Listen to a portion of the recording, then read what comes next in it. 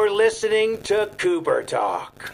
Welcome to Cooper Talk. I'm your host, Steve Cooper, and remember, I'm only as hip as my guests. I got to tell you something, people. This morning, I woke up, and I looked in the mirror, and you know I'm bald, but I'm growing hair. My hair's been growing out on the side because of the pandemic, and I put on some weight, and I looked in the mirror, and I said, holy crap, I look like a young Ed Koch. And it's not cool to look like Ed Koch if you're not the mayor of New York. Anyway, we have a great show today. My guest was on 5 years ago. 5 years ago in the studio in Burbank. And, you know, he's been working ever since. He's been working forever. He's a great actor. And my guest is Paul Ben-Victor. How you doing, Paul? I'm good, Steve. 5 years. Wow. I know, isn't it? It was like a year ago, man. Time flies when you're getting old. I know, it's crazy. So now, how are you holding up, man? You know, L.A., you're in L.A. What's it like? Because, you know, New Jersey, we're wearing masks everywhere. The cities are empty. What's L.A. like right now?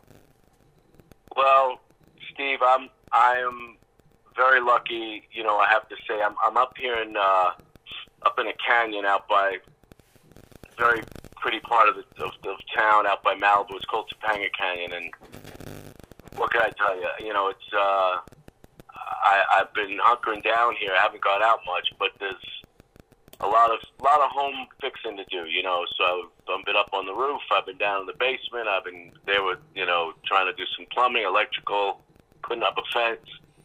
So it's been a great time for some home improvement, I got to tell you. So I enjoy doing that. So I'm not complaining. My mom, she's in Greenwich Village in New York City in a one-bedroom apartment, you know, 400 square feet. She hasn't left in almost 3 months. I talk to her at least once a day. I feel for her and anybody else who's going through the rough times, you know. Of course, anybody. Let me just put a shout out to everybody who is on the front lines. People who are, you know, just watching all this devastation. My heart goes out to you, and I support every one of you. So, I have a fan. I have a niece. I have a cousin who's been right there giving people, just terrible things she's going through. She's a nursing people, and I have a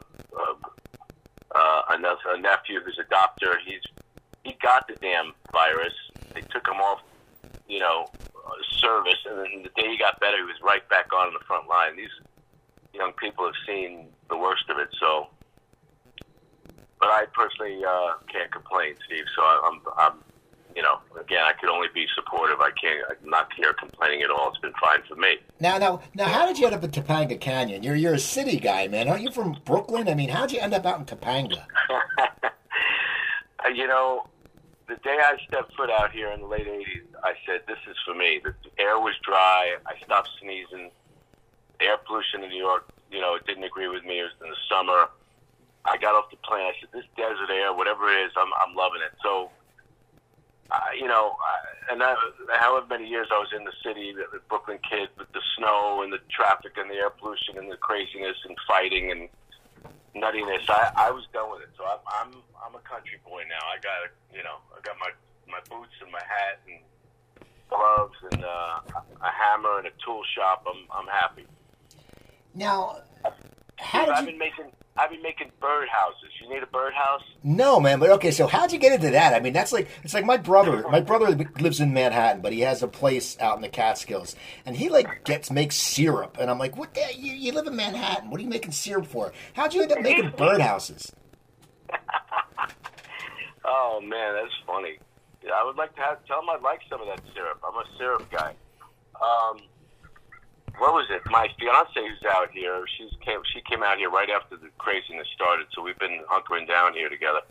She wanted a birdhouse for one of the gardens that we're putting together for her, so I made it. I make things. I make little. I got into doing some collage construction artwork a few years ago. So I've always been into construction. I helped build houses when I was a kid. Construction is something I like to do. I'm pretty handy, so that's how, man. Birdhouses. I started whipping together some birdhouses with some old vintage wood that I got lying around. So there you go. Now, if you could make me a squirrel house, we have lots of squirrels in my backyard. They always come up and they sit on my damn porch, and I'm afraid they're going to eat the table. If you can make a squirrel house, I'll take it. I'm afraid what you would do to the damn thing. I ain't making you nothing. So okay, so You've been in construction. You like to build stuff. How the hell did you get into acting? Well, it goes back to construction. I was at Carnegie Mellon years ago, and I was in the construction. I was building sets, and I wanted to get into designing sets. That's what I wanted to do. That's what I did in high school. I built and designed these sets for some of the musicals we did there, and I was building sets, and they were doing a play called Short Eyes by Miguel Pinheiro. It was about a bunch of guys in jail, and they needed, some tough guys, and they needed a Puerto Rican guy to play Juan, and I was the closest thing. Everybody else at Carnegie was from, Minnesota and Ohio and Los Angeles. I was like, I could be a Puerto Rican, and oddly enough, I've played a lot of Latinos since, but that's what happened. I got recruited to do a play, and then it felt good. It came easier than doing the light plots and all that design stuff I was doing. It just came a little more natural to me, and I loved it, and that was it. I had this euphoric, realization that I was, oh my God, I'm going to be an actor, and what the heck, I've been kicking and screaming ever since, trying to get the next job. It's been a great run, but also a lot of ups and downs, but it's been great. I want to talk about your earlier career, but I also want to talk about you were in The Irishman. Now, how did that come about? I mean, as an actor, to know you're going to work with such a stellar cast and an amazing director, how did that come about, and how did you feel going on set for that? Well, it was nerve-wracking, and I was sitting there with Ray Romano, and we're sitting there pinching ourselves. We get on set. He goes, "Oh my God, there's Al. Oh my God, there's Bobby D. Oh my God." And I'm saying, "What are you doing, man? You're Ray Romano. Calm down." He's like, No. I haven't slept in a week. And I'm like, dude, get a hold of yourself. But we were both shaking and pinching ourselves. He literally was standing next to me like, grab me. I said, come on, man. And we were both freaking out. But what happened was a year earlier, I think it was, I had done on HBO, I did Vinyl, the series Vinyl, which Scorsese directed and, created. So, he didn't create it, but he directed it. And so I met him there.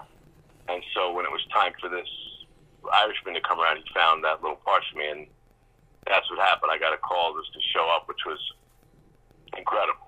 So there I was on set with those guys. I'd worked with De Niro on Grudge Match with Stallone and Kevin Hart a few years earlier.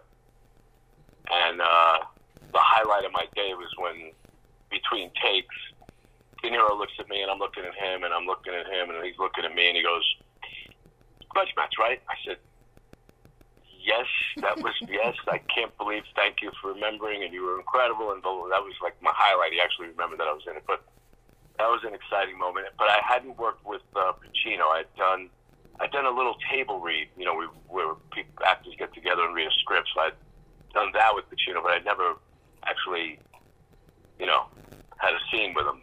So it was a thrilling day. And we had a nice connection because we talked about one of the movies he made called Looking for Richard, about Richard III and Shakespeare. And we started talking about some of his smaller indies that he had done that I knew about, because I have this cool collection, this little box set of Pacino movies that kind of rare. Not a lot of people have that. And he was thankful that I had that.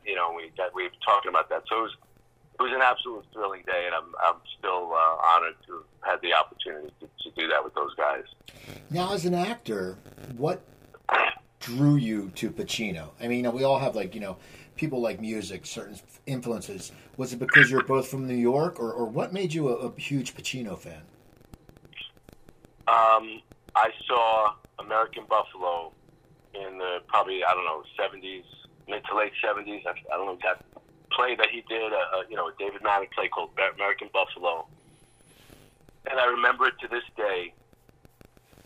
And I knew who he was. I'd seen Dog Day Afternoon or whatever, but, I remember seeing American Buffalo, and he comes storming out from backstage.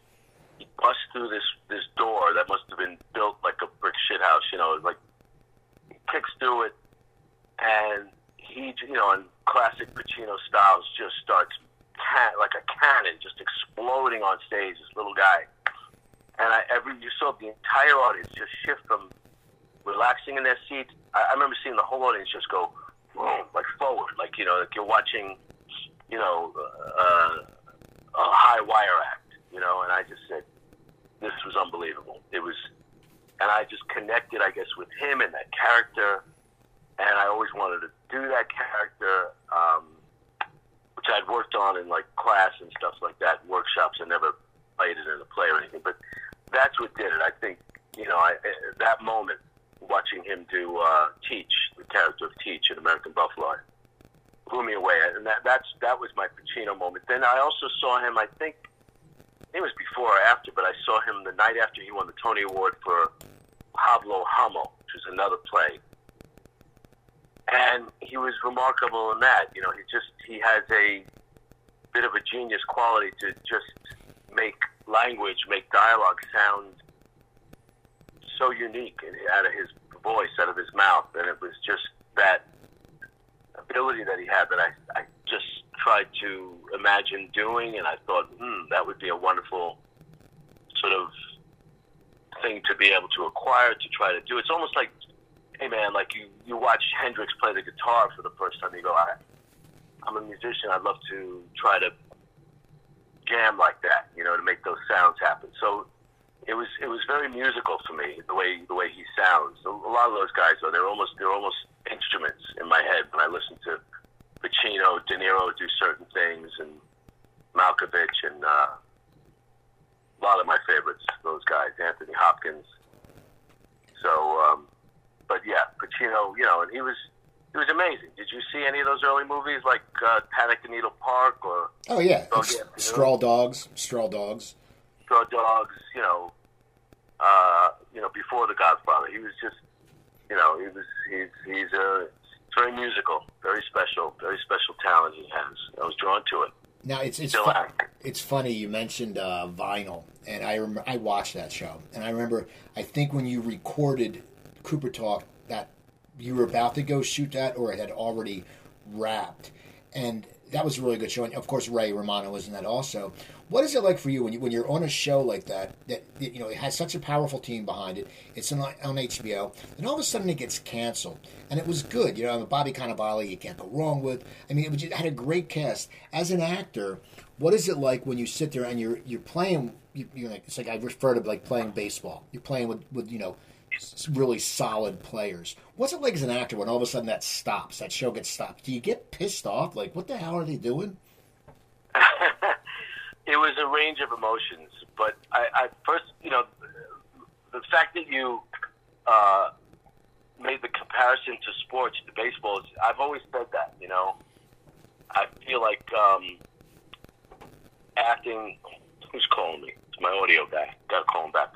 I always feel like it is kind of like sports, the more you get out there on the court, the more you shoot those foul shots. You just, if you're watching Jordan's The Last Dance, he just worked harder than everybody, So I'm going off your question a little bit, but, I always equate sports to acting a little bit. Just get in there, prepare, more repetition, do it over and over again, see where your body goes, see where your mind goes, see where your talent takes you in those words. But what it was like for Vinyl, it's like a kick in the, can I drop F-bombs here? I don't know. Oh, yeah. Sure. You can say whatever you want. It's a kick in the fucking gut, man. It's like somebody takes you and kicks you hard right in the stomach, because you did. We had Scorsese directing it. Mick Jagger was an executive producer with his production company. HBO.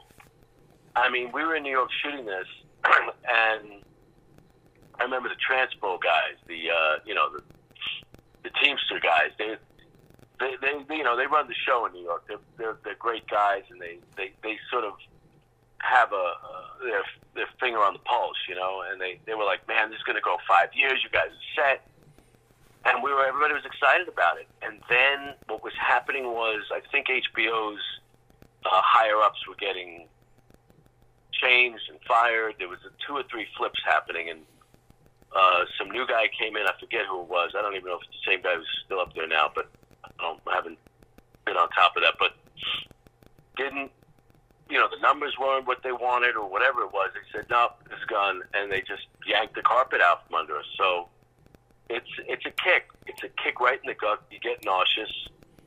And, I've done a bunch of pilots that haven't gotten picked up in the past, and over the years, usually it used to take about 2 weeks. You just stay in your room and moan and cry. Then a year later, it happens again. It takes about 3 or 4 days, and then by now it's like 24 hours. You're over it. All right, that's the business. So it was a bit of a shock. It was a bit of a rough day, I have to tell you, to get canceled out of that. But move on to the next one. But I think about it a lot. It would have been a nice few years, and you're right. The cast was great. I loved Cannavale. I like the show, and I don't watch a lot of TV. I thought it was great. I enjoyed the whole rock and roll aspect of it. That's what I loved about it, because I'm a big music guy, and it was great because you sit there and then people would be like, oh yeah, that happened actually at this club, and the club scenes, and it had that raw New York, New York Dolls type feeling going.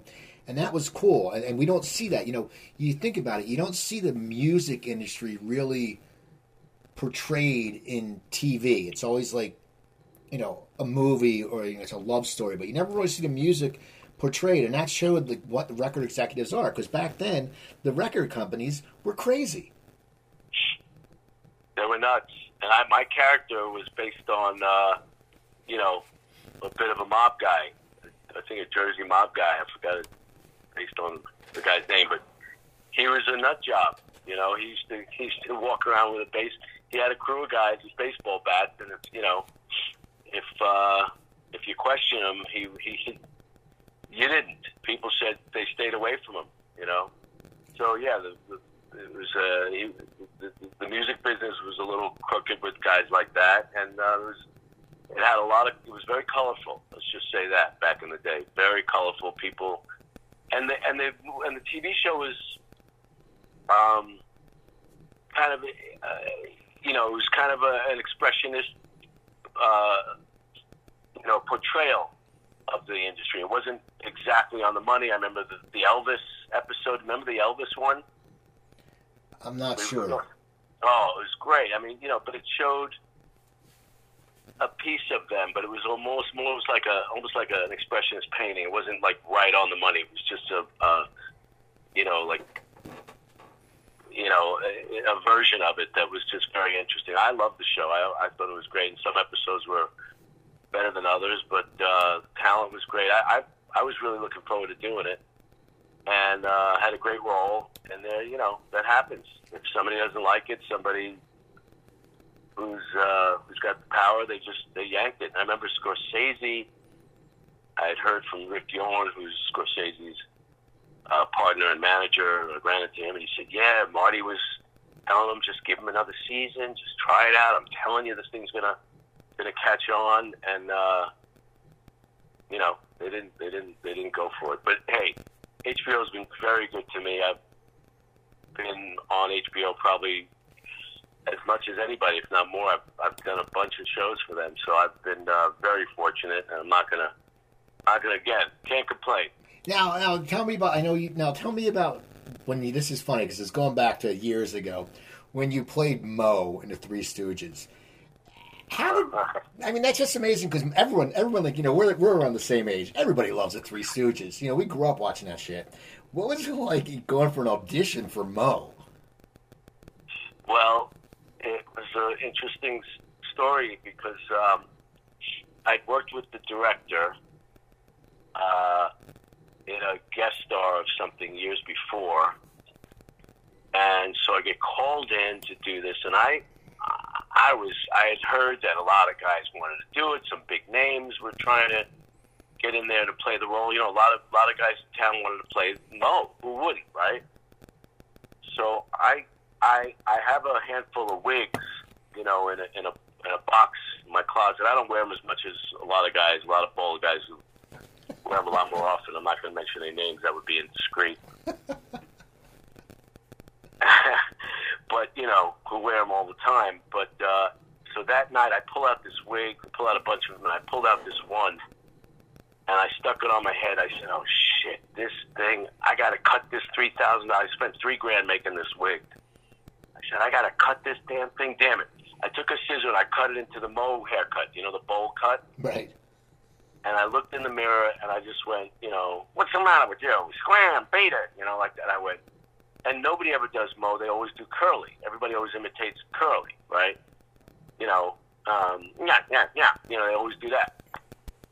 So I looked in the mirror, I said, and I started doing the lines with the wig on. I said, man, you could, I said, you could get this thing. You have a shot at this. And I felt it in my gut. And I knew the director. Casting folks were people that I'd known. I believe they'd cast me before a couple of times. And I went in, and there was this very emotional scene between Mo and his brother, you know, Howie, Curly, where Curly has a stroke, and he goes into the hospital. Mo goes in, and he has to talk to him, and I got all choked up during the audition, and everybody started crying, and I left, and I think I got a call that day or the next day. They were like, you're the guy. And that's how it happened, man. Oh, that was off to Australia. We shot that in Australia. And I was there for 2 months in Sydney, Australia, and it was some of the best 2 months ever. And I'd worked with, you know, Chiklis. Michael Chiklis was Curly, and we've done a million things together. I met Evan Handler on that. And we became good friends, and it was great. It was a really fun time. Now, it's funny, you know, when you look at your career on IMDb, you know, in the early days, you constantly worked. But if you follow it, you know, you did some guest spots here. But was your first full series The Invisible Man? Because, you know, you constantly worked. But what was that? Was that your first big series? I think it was. I'd love to call it big. You know, if it was today, it would be a big series. We had great ratings back then. We were on Sci-Fi. This is before Sci-Fi and a lot of the cable stuff, you know, it was mainstream. So, but yes, I think Invisible Man was the first one that went. Like I said, I'd done a few pilots, but this was the first one that got picked up and gone to series. Yes, yeah, we did I think about 50 of those episodes. Yeah, we did them straight through. I don't think we even had a break. They just kept throwing scripts at us, and me and Vinny Ventresca, we had a blast. In fact, I think we're doing a 20-year anniversary Zoom in a few weeks in June with the cast. And let's see what kind of following response we get, because it was incredible. This was before social media, and as soon as we were on, we were getting fan mail like internationally. I guess they spread it. You know, we were in a lot of different, I think over 100 countries. We were getting mail from everywhere, and it was a blast. It was a really good time, and you know, we did a lot of Vinny and I. We did a lot of improvisation together, so we became good friends. We still are, and that was a good one. Now, as an actor, you know, it's funny. I always talk to different actors, and they have the same take. It's like it's always the next job. And it's like for you, before you got that series, you had pilots, you had a movie, you had been on a lot of TV shows, you were successful. But is it something that when actors don't recognize that them constantly working is success until they actually get a series? Yeah, I'm sure it's different for everybody, but yeah, I think it's, you talk to more actors about this than I do probably, but yeah, you waiting for that next job, obviously. I know guys that have,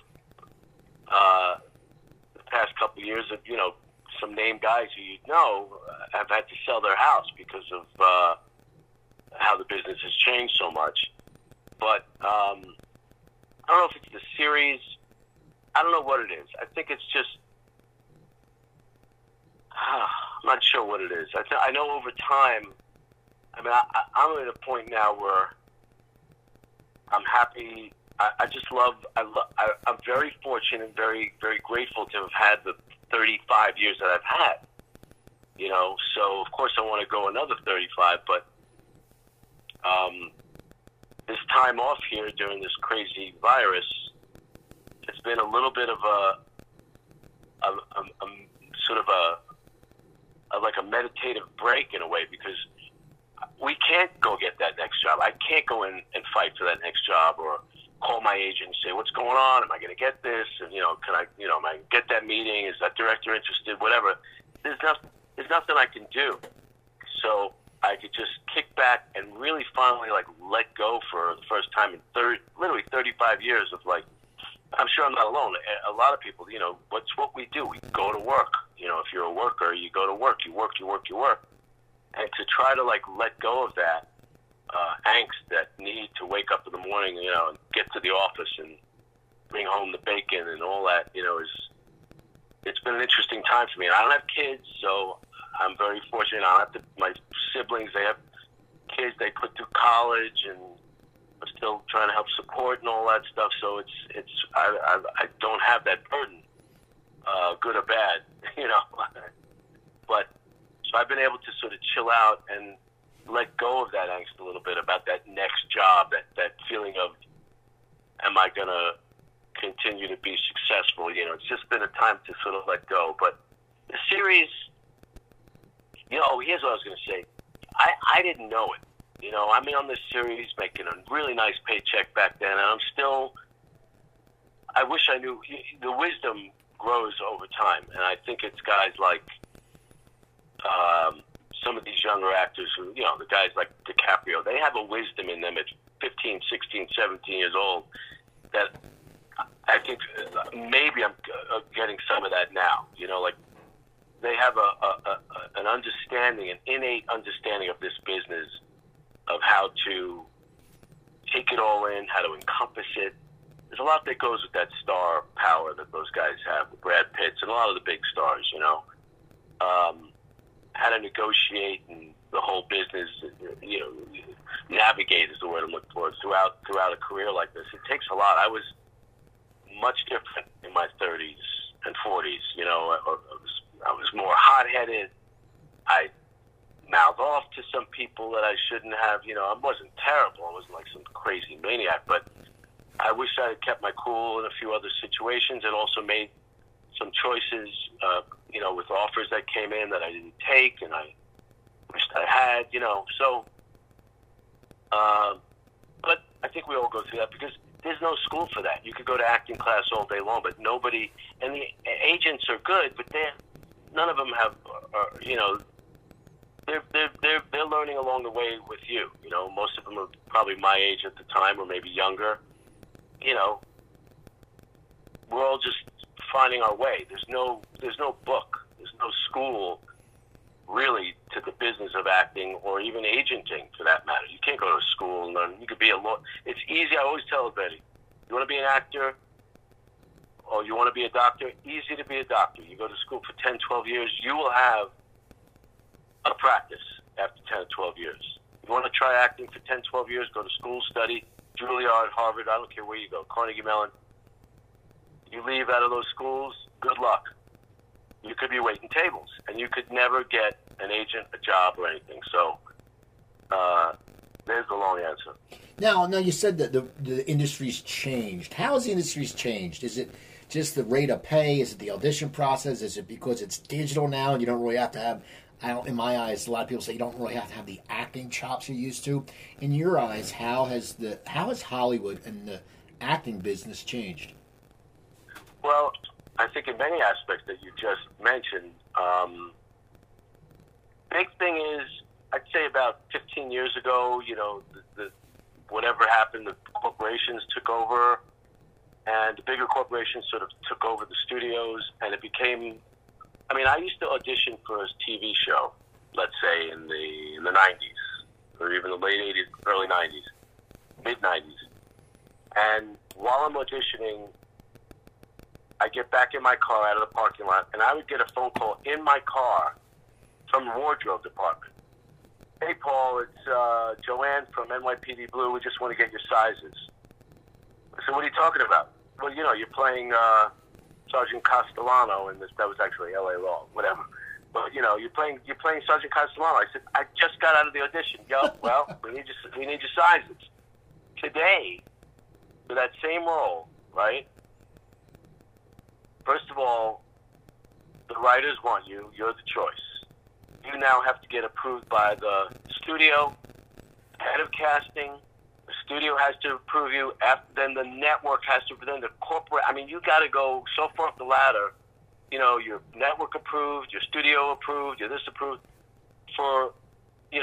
Nothing happens like that anymore. Generally, I mean, occasionally, but mostly there's a whole sort of corporate, system that's in place now that's much different from the old days. You used to go home and say, "Hey, can I buy that suit from my character?" Sure, give me. You used to buy a $500 suit. You give him half. You pay half. You get 50%. Now, you can't buy your suits anymore. You can't buy a belt. You can't buy a pair of socks. They keep everything. They keep it because it's part of their their stable of clothes. What do you call that? They keep it in a factory because it's all corporate. Everything's changed. That's one sense. The other sense is, the stars get paid. Big stars get the lion's share of the budget, the acting budget, and a lot of big actors, big name guys that I've talked to. They're like, man, yep, the big stars are getting the money, and we're all working for scale, which is the minimum. And when you want to work, you got to work for scale. So the whole negotiation has changed. There's no more there's not a lot of negotiations. It's like, this is the price, take it or leave it, and you're happy to do it because there's a million guys lining up to. So the money's changed, and then the business for whatever reason is there's a lot of other aspects that have changed. I talked to my accountant recently. He said he handles a lot of stuntmen, and the studios are saying, look, we need women. We need old women. We need a ton of women to be in the stunt circuit now. Hire women stunt people, and of course there's diversity. So I've lost some roles for diversity. They want to go whatever, Asian, African American, Latino, women. I've had roles that have gone, it's Paul, they love you. They're going to making it a woman. They're making that attorney a woman. I've also got a role that was written for women, and then it became me. So that was a nice little twist. But yes, a lot of different aspects have changed the nature of the business. Now, what's your take on live audition or taped audition? A lot of actors who've been around for a long time love the live audition. Because like Ray Abruzzo said, he wouldn't have got that part of The Sopranos if it wasn't for the live audition. He turned his head a certain way. What is your take on it? Do you like the live audition where you get in to see the producer, or do you like the tape better? Ray Abruzzo is one of the funniest guys I know. He's actually a very good friend of mine. If you're Ray Abruzzo, you want to be in the room. You want to go in, because if you're Ray Abruzzo, Ray, if you're listening to this, you're going to owe me dinner. A big, fat fucking steak, you bastard. He's so animated and so funny and so quick. He's very unique. He's a very unique, funny guy. He's very, very quick. Very, very witty guy. So if I'm Ray Abruzzo, I want to go in the room too, because I'm going to make people. I'm going to make them laugh no matter what. It could be the darkest drama in the world. He'll win the people over in the room. But I've had some exceptional experiences when you go in and you have them in there, and it's a very theatrical experience. You go in, especially when you're really prepared, you're ready to knock it out of the park, and you know you're going to do great. You've worked hard. So for decades, you go in that audition room. It's literally like, it's the Olympics. You got 10, 15 guys competing, ready to go down that 90-degree slope. If you will, like it's the Winter Olympics, and you're and you're competing, and you're looking for that 10. Second place is bullshit. You got to win the role. There's no silver or gold or bronze. There's only one role, one medal to get, and that's the role. You know what I mean? So that's what it's like, and your heart's pumping, you got butterflies in your stomach, and you go in, and oftentimes there's 3, 4, 5, 6, 7 people in there just waiting for you to, win this or not, and it's exhilarating when you go in and you walk out and you go, holy shit, I know that was a 10. And even if you don't get it, you killed it, you did a great job. That's a great feeling. I did it for decades, I want to say 30 years, Thank God, for me, most of that is over, because the preparation that goes into going in the room, I get the script on a Thursday, my audition's on Monday, let's say, I would turn off my phone, lock myself in a room, and it's about preparation, and do that scene over and over and over and over again until Monday morning at 11 a.m. when I'd go in there, and I was ready, and I was ready to go in for the fight, and take this down and hopefully win the role, and I did many times, But the work that took out of me, and now they say, would you rather just send in a tape? And I'm like, please, God, thank you. So I go in my little office here, I set up my camera, I do the thing, I work on it for an hour, I tape it for an hour or two, whatever, and that's the end of it. I didn't spend 5 days, really, closed off to the world, memorizing. I mean, you got to go in there. You don't want to look at your script. You want to be memorized. You want to be camera ready. It's like opening night, for Broadway. You got to go in there that ready. And if any actors are listening, that's how you win roles, man. You got to go in there like it's opening night. There's no, there could be an earthquake and the show must go on. You got to be that prepared, and that's how we go in as actors. You just work your ass off, and those days for me are hopefully, over. I don't mind going in once in a while, but most stuff I get a call these days, and they just say, please, show up here or show up there. But occasionally I'll put myself on tape, and it's relaxing. You're hanging out in your office, and you just, again, that's the long answer. It's just, man,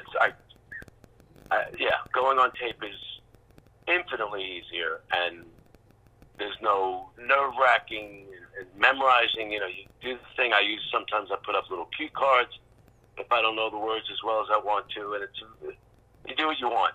You don't have that immediacy, that electricity, that Ray Abruzzo is talking about. That's not there. But, hey, I got vinyl on a little iPhone tape that I sent in, and Scorsese responded, and then I got called in for a callback, I think, and then like several months later I got the job for vinyl, and but something, Scorsese was able to see a little video and go, yep, that guy's right. So now you talked about HBO, and I know you were on a John from Cincinnati, and in The Wire, and The Wire. I've talked to a few actors from The Wire. I've talked to I can't think of his name. He co-created The Deuce. George Pelancanos, who was a writer for The Wire, I believe. And we were talking about what an impactful show is. For you as an actor, what season did you go on The Wire? I started in season 2. I did 10 of them, and then I did 7 more over season 3 and 4. Now, did you know you were involved with something? When did you know you were involved with something special? Like last week. No, I say that because it's continued to be something special over many, many years. When we were doing it, it was great. It felt like sort of indie. It was like a very independent kind of world down there. It felt unique. It felt different. The scripts were wonderful, obviously, but it wasn't till, and then a year or so later, I got a book of these reviews that were the most astounding reviews you could ever read on a TV show. But still, the show didn't take off. People, it wasn't until like, I want to say 2 to 3 years later that fans were really, finding out the power and how good the show was. And then 4 and 5 and 6 years later, it became even more intense, the reaction from people about the show. And to this day, it has nothing. It's only grown. So at the moment, the first few years, it was like, oh, you did a cool show, and some people in the city in Manhattan, they go, oh man, I'm watching The Wire. It was just like a New York thing. And now it's obviously international, but now a lot of folks come up and just from all walks of life, all sizes, shapes, colors, from everywhere, going, wow, you're the Greek on The Wire. And it's to this day by far the most impactful project that I've ever been a part of, and I'm very fortunate to Pelicanos and Simon, for putting me in that, and Alexa Fogel, the incredible casting director, producer, who offered me that part. I got offered that. I don't know how that happened, but interesting story. It doesn't matter. I thought I was going to get fired the first day. Why? What happened? Well, I sent in my reel, my demo reel that had True Romance on there, and Tombstone, and like old school stuff that I'd NYPD Blue. Maybe even, no, I don't even, I think Mo Stooges was on there, my demo reel. And I show up on set, and the first day's going, and we're doing take after take after take, and I sense that I'm not really nailing it yet. I'm not sure, because I'm doing this Greek guy with a little bit of an accent. I'm not sure what was going on, but nobody said anything to me. We just kept doing it over and over and over again. And then, I think it was at lunch that day, the creator, Simon, comes up to me, sits down, we were having lunch, and he goes, it was during the take, I forget, during the shooting, he says, just do it like you did for your audition, or something like that. Do it like you did on your reel. And I didn't say to him, dude, I didn't do no reel. Okay? So I'm saying to myself, he thinks I'm somebody else. He thinks they got the wrong guy. They got the wrong guy. And I'm not sure exactly what he said. Obviously, I misinterpreted what he said, because I think I was the guy, because I didn't get fired. But I remember going home that night, going to my hotel in Baltimore, and I called my attorney, and I said to him, hey, Daryl, I'm probably going to get replaced. I'm the wrong guy. I'm not the guy. I'm telling you, they got the wrong guy. He said, Paul, relax. You're already, contract is signed. You're fine. I said, no, I'm telling you. I'm going to get a call tonight. I was convinced. And he tells me a whole story about when he passed the bar, and he was sure there was a mistake. He said, I passed the bar. He couldn't believe that he actually passed the bar.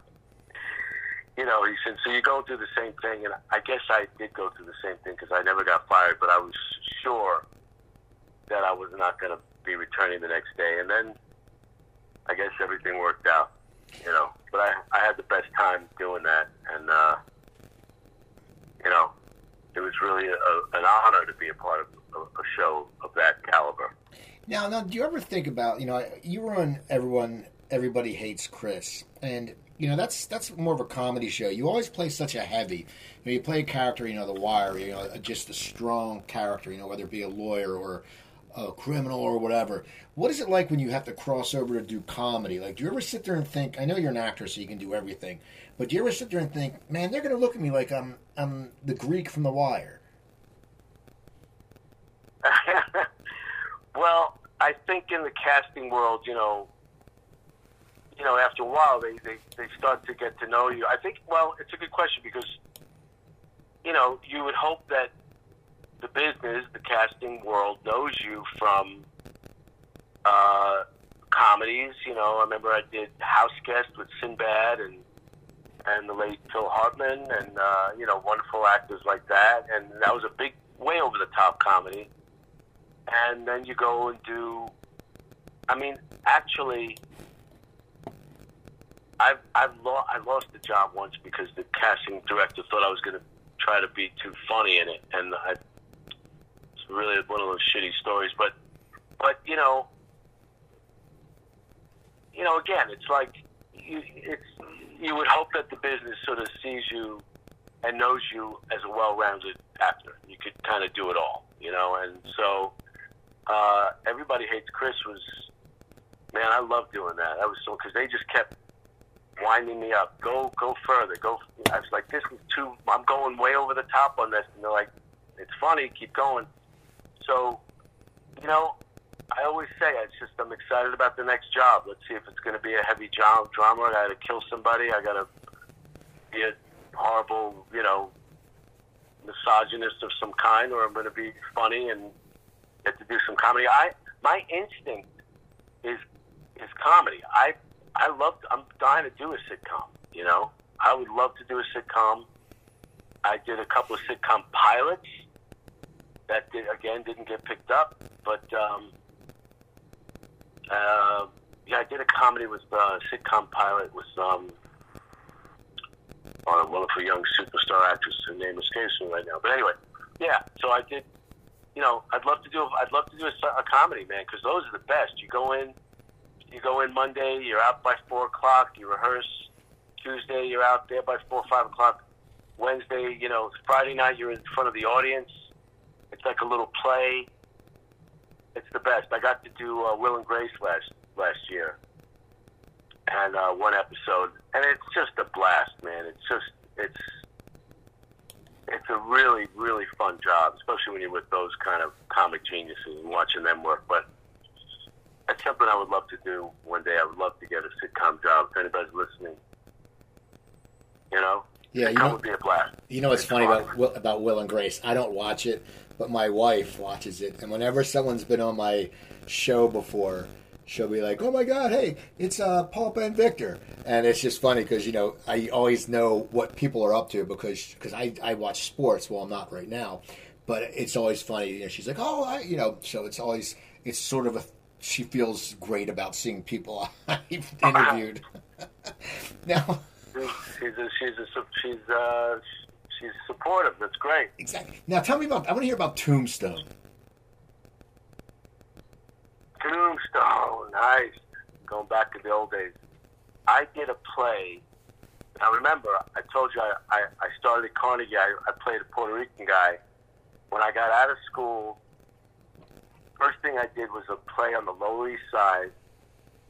Again, I think me and Annabella Sciorra were like the only people that went down to Alphabet City down there, which was all crackheads.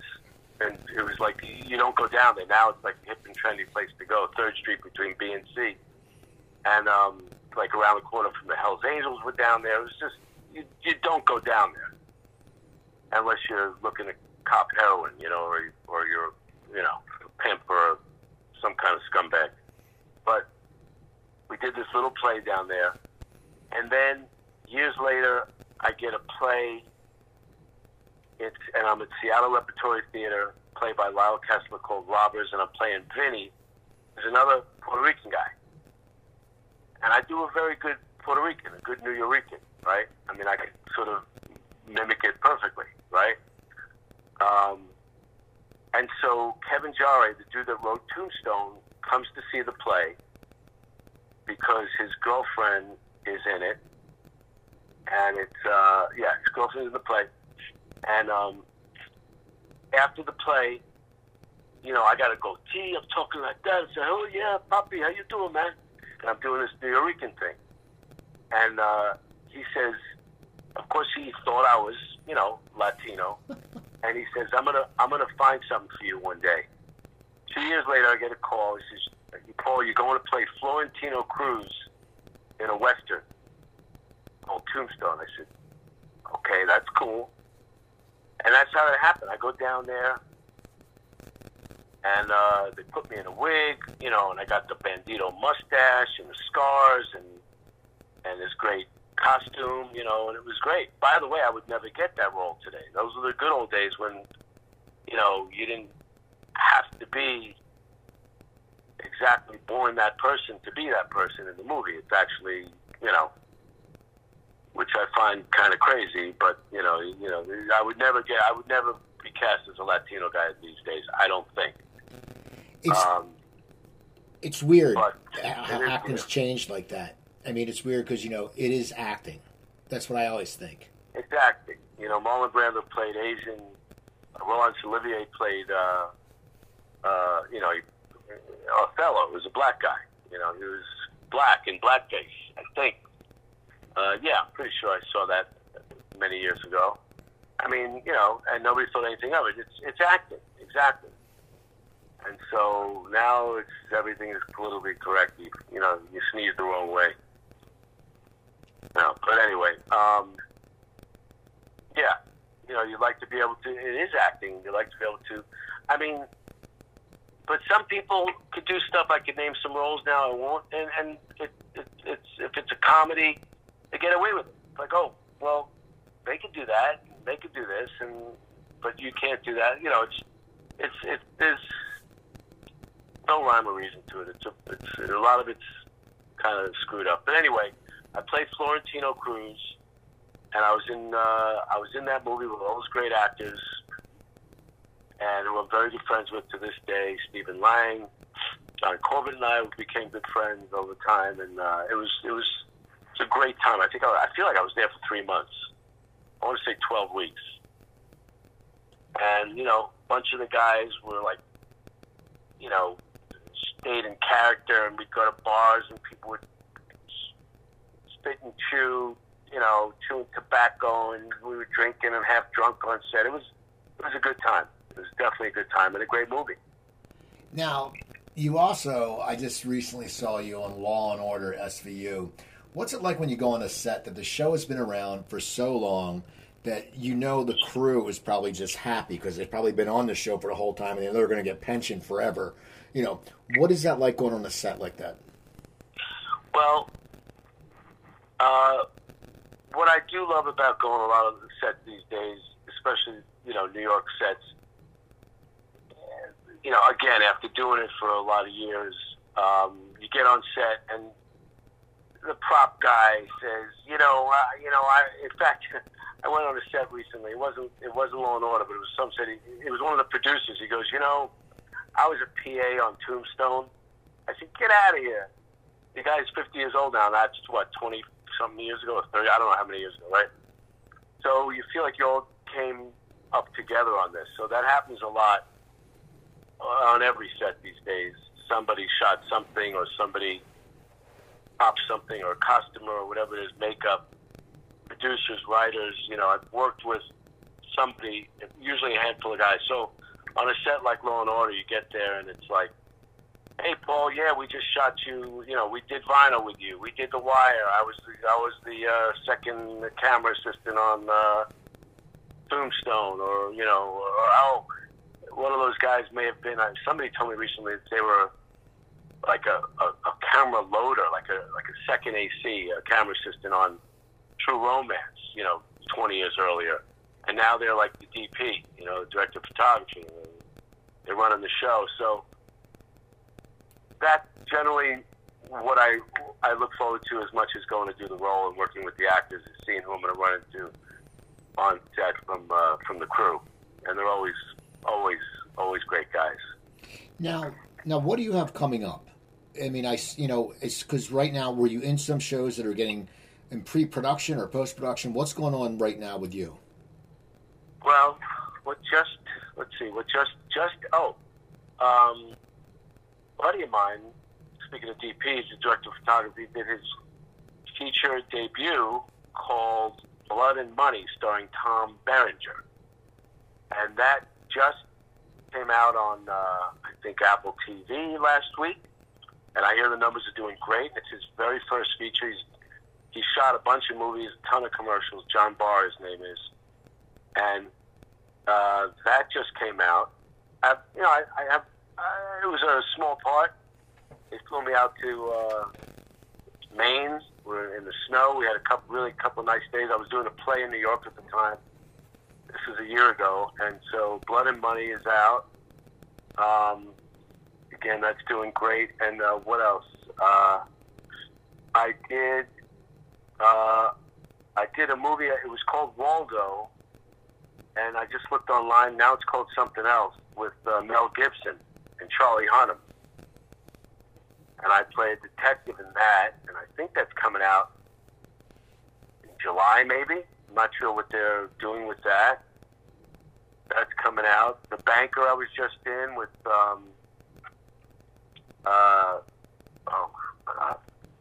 getting old, my brain is fried, but I'm in The Banker with Samuel Jackson. I'm in that. I just came, and then I have another one called All Rise, not to be confused with the TV show. That's something I'm really hoping is going to come out soon. I think they're working on a deal. It went to Sundance. It did very well a couple years ago, and now that's got everybody.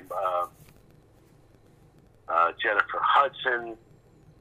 I can't remember everybody that's in it, but it's a really cool, really great movie. Really great movie. All Rise. And I have a really cool, really tough Barracuda attorney in that, prosecuting attorney. So that, All Rise, wait, let me think. All Rise, Waldo, which is now something else. John's movie, there's something else. Great. Oh, I did a little movie called My Brother's Crossing. It's got a Christian tone to it, but it's a cool story, true story that's coming out. It's got a wonderful cast. There's something else, I forget. I can't remember. What's Gravesend? Gravesend. That's a little indie TV show that got picked up. I think it's on Hulu or something. I play a Don, a captain, a mafia boss in that. And what else? Something. I don't know. We'll see. And I'm writing some stuff. Now, what do you see the future of acting right now? How long do you think it rebounds back, or do you think it's not?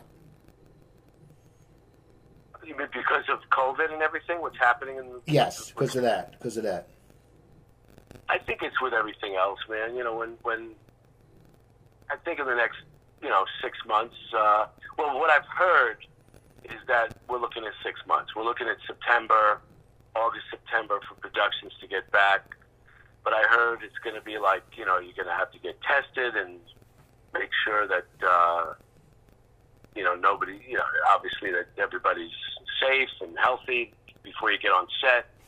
So I think all the precautions are going to be, intensified by 1,000. But I think once we're on set and everybody knows they're in safe company and people have obviously, I don't know, been cleared somehow, quarantine cleared. I'm not sure what kind of restrictions they're going to put on everybody, but I'm guessing by 6 months to a year we'll be sort of back in the swing of things. But I'm not one to ask. I don't know. I'm sitting up here, chopping wood. Yeah, when do you think you're making birdhouses? You're living the domestic life there. When do you think you're going to really start missing being on set, or do you already a little bit? Like I said before, I'm in like a meditative relaxation mode where I'm letting go of all that for the first time. I'd say, I don't know, man. Call me in like 45 days. Okay. Because I think another month and a half, I don't mind doing this. I just got to stay in shape and not get fat. I'm cooking too. I'm barbecuing the best steaks and chicken, Beyond Burgers. I should get paid for this. Exactly. I'm getting into cooking. It's nice. I just got to keep working out. I'm like I said, I don't want to, boast or about it, but I'm enjoying the time off of more like emotionally, like that angst about that next job and call your agent. When you're not on a series, and I haven't been on a series in a while, it's the next job. It's the next job, and to not have to think about that for a few months it's like a mini retirement. It's a relaxing feeling, and but when you get that next job again, it's that win. It's that number 10 going down. It's that Olympic win. It's like, I got the gold. I won it. And there's no better feeling than winning that role, knowing that you were the choice. It's a great feeling. So when that happens, it happens. I'm not feeling the angst yet. All right. Well, yeah, man, I want to thank you. I want to thank you for taking the time today. You're on studio a while ago, and you got to accept my friend request on Facebook because I want to tag you when this episode gets posted. Now, I don't go on Facebook. I got a helper that helps me with stuff, but I don't do social media. I do it, but I don't do it personally because anyway. But yes, I will make sure you get tagged. But text me first. Okay. Text and say, hey, do this, post that, click that, whatever. I can't stand all that shit. I drive me nuts. All right, man.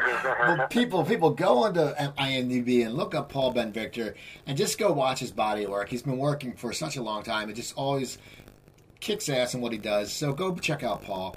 Check out my website, coopertalk.net. You can find over 795 episodes. Email me, Cooper at coopertalk.net. Follow me on Twitter at CooperTalk. Remember, I'm Steve Cooper. I'm only as hip as my guests. Don't forget, drink your water, eat your vegetables, take your vitamins, and I'll talk to you guys next time. Thanks.